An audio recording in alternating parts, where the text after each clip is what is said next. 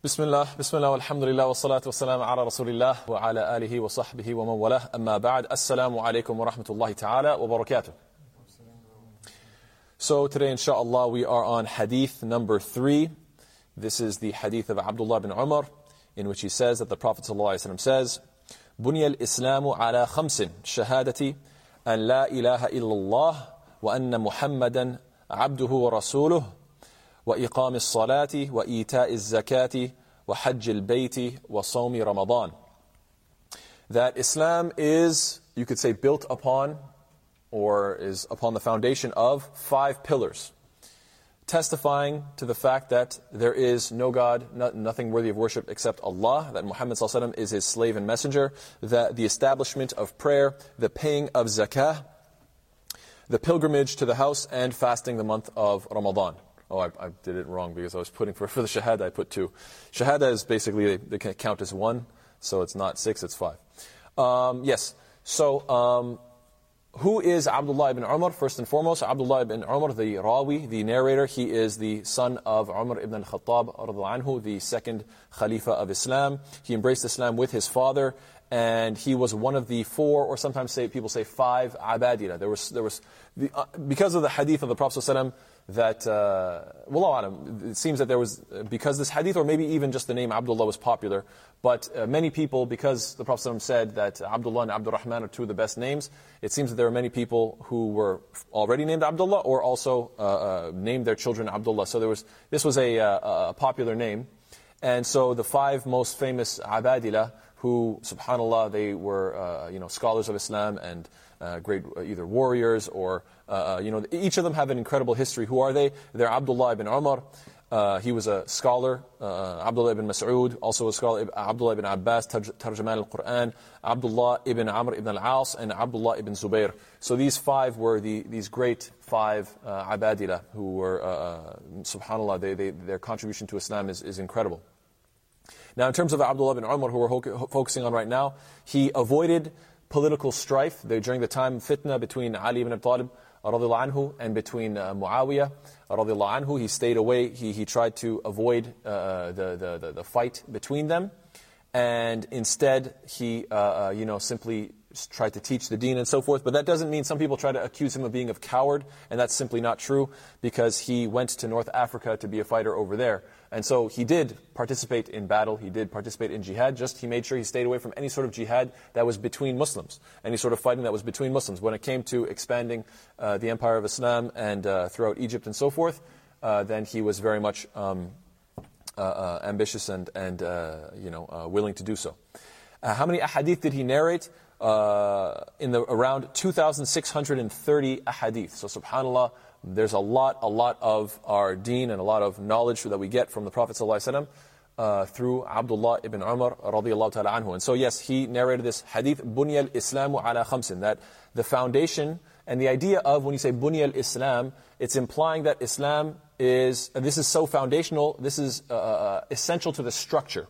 And implying that without these foundational pillars, then the structure will not exist. And so they are irreplaceable. This is very powerfully worded. And so we have to pay close attention to these pillars of Islam and make sure that our deen is sound, bi'idhnillahi ta'ala.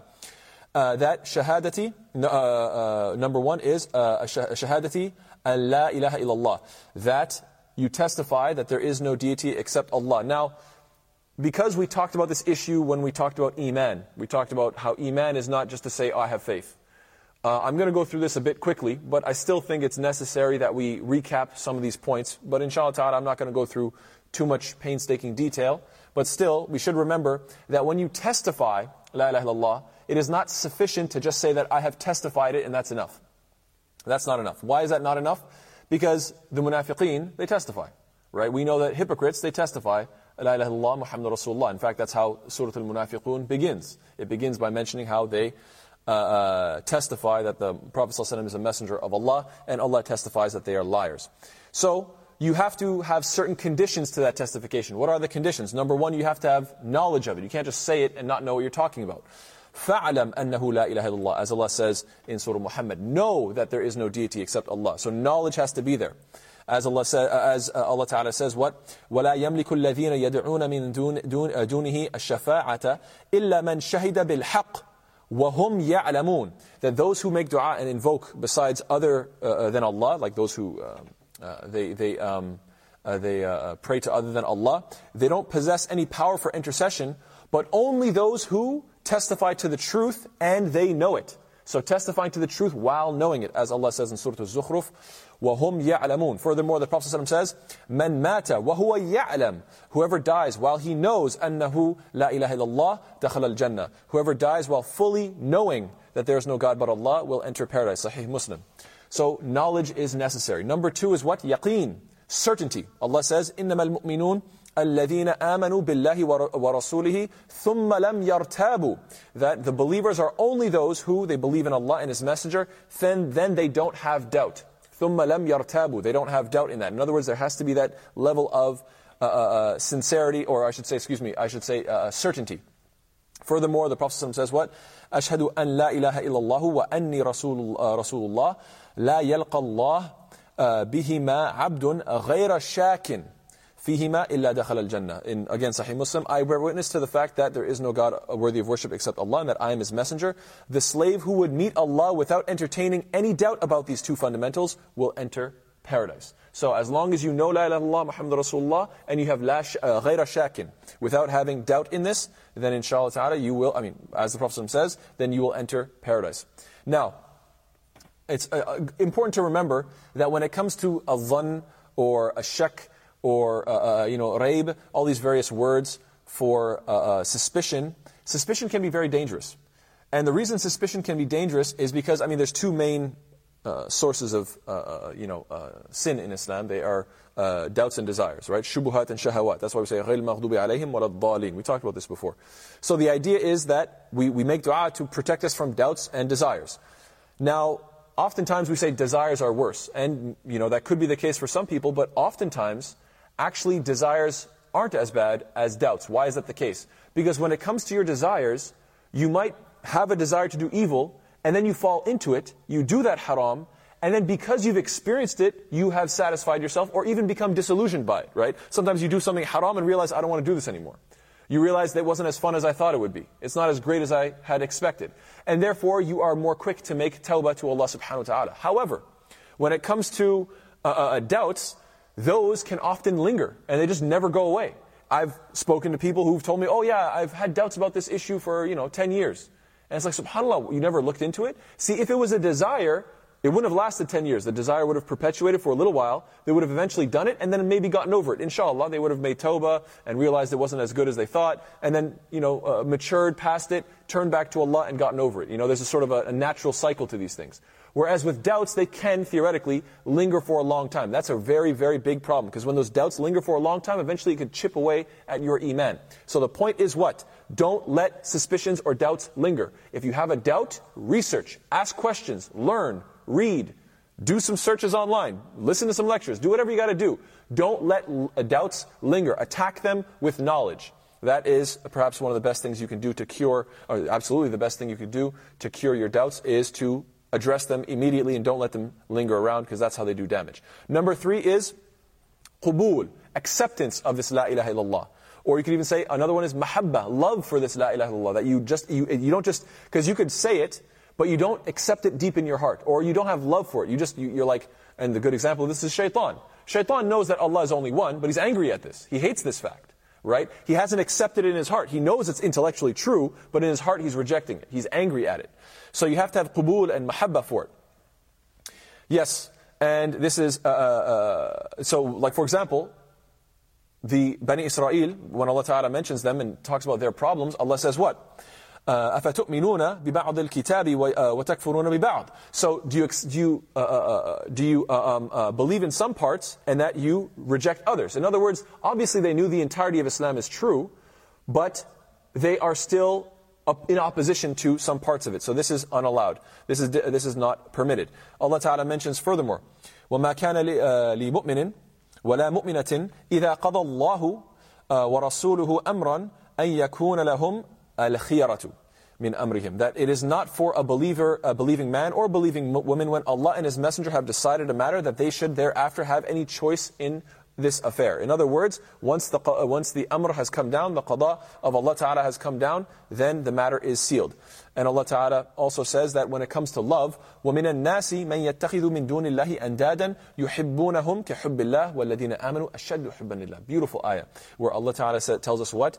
That from amongst mankind are those who, they take others than Allah and they love them as they should love Allah. But those who believe, they always have more love for Allah. They are more intense in their love for Allah subhanahu wa ta'ala. So these are these conditions of La ilaha illallah, that you accept it, that you have love for it, and so forth. Yes.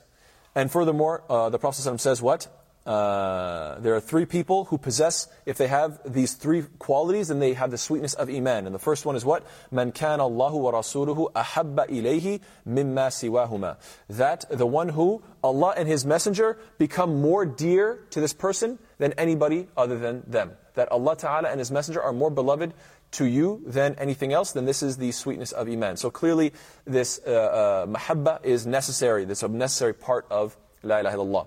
Furthermore is al-inqiyad. You have to submit to it. وَأَنِيبُوا إِلَىٰ رَبِّكُمْ وَأَسْلِمُوا لَهُ. That you have to submit to Allah subhanahu wa ta'ala. وَمَنْ أَحْسَنُ دِينًا مِمَّنْ أَسْلَمَ وَجْهَهُ لِلَّهِ. That who is better in their deen, in their way of life, than the one who submits himself to Allah ta'ala. So this is part of La ilaha illallah, to submit yourself and give yourself to Allah subhanahu wa ta'ala fully. Also, it has to be truthful. It has to be, you can't just say it like, for a show. وَمِنَ النَّاسِ مَنْ يَقُولُ آمَنَّا بِاللَّهِ وَبِالْيَوْمِ الْآخِرِ وَمَا هُمْ بِمُؤْمِنِينَ. This is obviously speaking about the hypocrites. And the Prophet ﷺ says that the one who says La ilaha illallah Muhammad Rasulullah صِدْقًا مِنْ قَلْبِهِ, that you have to have it truthful from your heart. Also, it has to be exclusive to Allah Ta'ala and to Allah alone. This is ikhlas, sincerity. As Allah Ta'ala mentions, وَمَنْ يَكْفُرْ بِالطَّاغُوتِ وَيُؤْمِن بِاللَّهِ فَقَدْ اسْتَمْسَكَ بِالْعُرْوَةِ al-wuthqa. That Allah says that whoever, it's not just that you accept the oneness of Allah, but that you actively make kufr of everything that is against that. You can't just say, yes, I believe in Islam, but I also kind of have beliefs here and there. No, you have to actively do what? وَمَنْ يَكْفُرْ بِالطَّاغُوتِ. You have to disbelieve in taghut, any sort of shirk, anything that rivals Islam. You have to actively be against it. Then whoever does so has grasped the most trustworthy handhold, as Allah Ta'ala says. And there are many different ayat like فَاعْبُدُ اللَّهَ مُخْلِصًا لَهُ الدِّينِ, right? وَمَا أُمِرُوا إِلَّا لِيَعْبُدُوا اللَّهَ مُخْلِصِينَ لَهُ الدِّينِ. حُنَفَاء, right? Many various ayat where Allah Ta'ala says that worship Allah sincere, making it exclusive to Him. And they were not commanded except to worship Allah being sincere and making the religion sincere and exclusive to Allah and inclining towards the truth.